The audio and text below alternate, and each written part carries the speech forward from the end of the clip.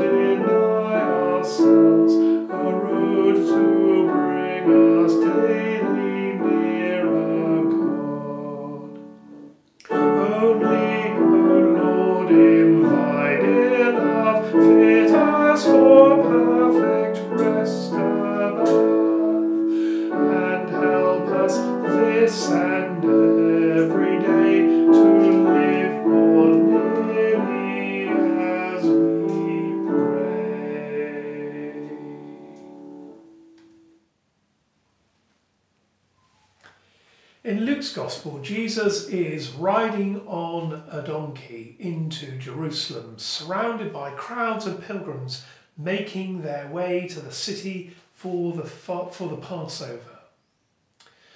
Jesus and the pilgrims have climbed up the long, steep hill from the oasis town of Jericho, near the Dead Sea.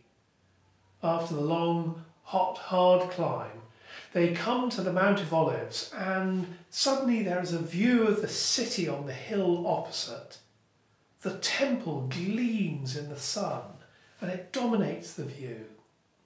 I'm reading Luke chapter 19, verse 41. As Jesus came near and saw the city, he wept over it, saying, "If you, even you, had only recognized on this day the things that make for peace." Jesus weeps for the people of the city. He's looking ahead to the Jewish revolt, to the Romans laying siege to the city for 4 years, and to the destruction of the temple and the whole city in AD 70. Jesus weeps also because his Father has sent him to show people what real peace is, if only they would recognize it. Yesterday I was talking with someone on the phone and became tearful. I was moved by the sadness of their story, all the misunderstandings and hurt. that they didn't know how to take a step to heal the relationship. So today, like Jesus, let us weep when we encounter brokenness. And let us pray for peace, beginning with peace in our own everyday lives.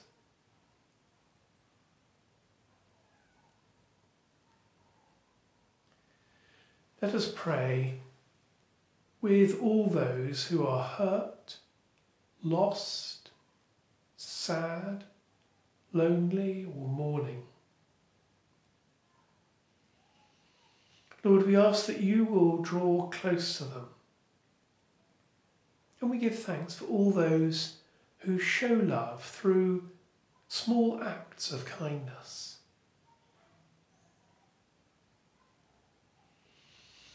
On this day that the Church recalls the poet John Keble, so we give thanks for the gift of creative writing, of poetry, and of storytelling.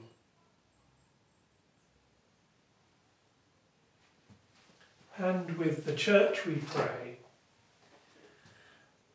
Father of the eternal Word, in whose encompassing love all things in peace and order move, grant that, as your servant John Keble adored you in all creation, so we may have a humble heart of love for the mysteries of your Church, and know your love to be new every morning, in Jesus Christ, your Son, our Lord.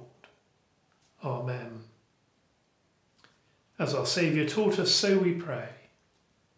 Our Father in heaven, hallowed be your name. Your kingdom come, your will be done on earth as in heaven. Give us today our daily bread.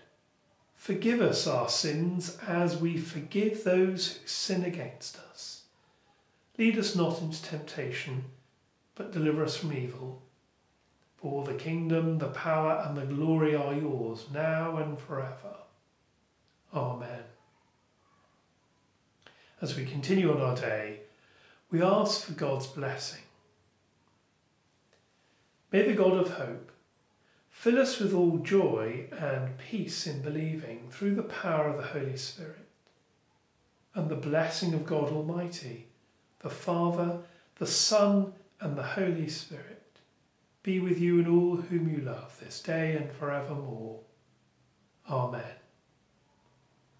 And so, friends, until we worship again together, go well.